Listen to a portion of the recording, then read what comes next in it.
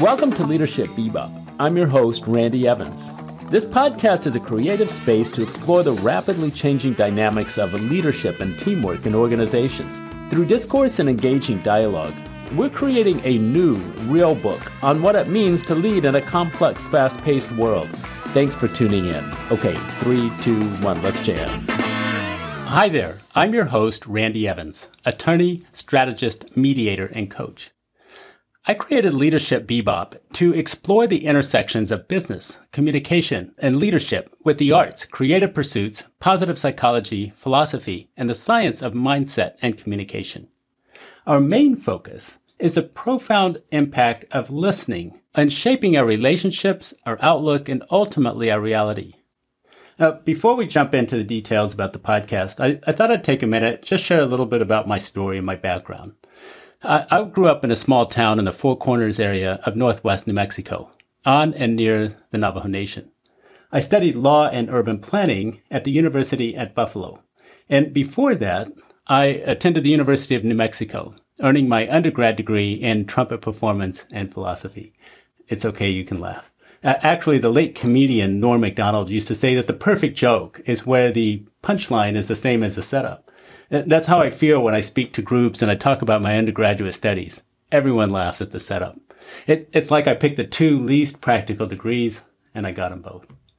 And yet, in working with organizations and teams, I frequently draw on my background in music, philosophy, and planning, as well as my career in law and my longtime interest in neuroscience, psychology, the science of listening, dialogue, and meaning-making processes, and conflict communication. In high school and in my first years of college, I actually planned to pursue a career in music. My first major was music education. However, I began losing my hearing in high school due to a genetic condition. And as my hearing grew progressively worse, I slowly began to accept that a career in music wasn't really an option. Now, I want to pause there to note that there are an increasing number of people with a hearing loss who are successfully pursuing careers in music. And I really admire these trailblazers and I'm inspired by their stories. But at the time, that didn't really seem like an option for me. Yet I continued to play trumpet through college and even in law school, and my enjoyment of music has remained strong even as my hearing continued to degrade. More recently, I've adjusted to hearing with a cochlear implant. And it's greatly improved my ability to hear and understand speech, and it's also transformed the way that I hear and relate to music. When listening to jazz, for example, I can once again hear the sound of the brushes lightly sweeping the cymbals, the higher registers of the trumpet, the nuances of a flute, and other high-frequency sounds. I actually enjoy just about every style of music, and I listen to music all the time, but jazz has really been my favorite genre since high school. I was actually introduced to jazz as a freshman in high school. My first jazz album was Chuck Mangione's Feels So Good. And for several years, my jazz listening was really limited to jazz funk and jazz rock fusion. The Yellow Jackets, Spyro Gyra, Chick Corea, Herbie Hancock, George Benson, Chicago, Blood, Sweat, and Tears, and others. No, not Kenny G. Sorry if you're a fan, no offense intended. But it really wasn't until college that I began listening to a more classic jazz repertoire, including the great bebop artists from the 1940s and 50s. Dizzy Gillespie, Charlie Parker, Miles Davis, John Coltrane, Thelonious Monk, Clifford Brown, Dexter Gordon, and Sonny Rollins. And of course, the queen of jazz, the first lady of song, Ella Fitzgerald. Now, this podcast isn't really about bebop. It's not even about jazz, though we will discuss music or other creative arts as they relate to business and leadership. Because if you think about it, really, everything we do every day, every minute, is a creative process. The key question is, what are we creating in this moment, and why? And in creating this podcast, I'd like to offer a brief glimpse into the name, why bebop, and why leadership bebop. So, bebop is a particular style of jazz characterized by fast tempos and complex chord progressions, with rapid key changes and improvisation based on combinations of rhythmic and harmonic structures. This style of jazz requires close listening, both for the musicians and for audiences. It also requires a learning mindset and close collaboration as the musicians explore advanced harmonies, complex rhythms, altered chords, asymmetrical phrasing, and intricate melodies.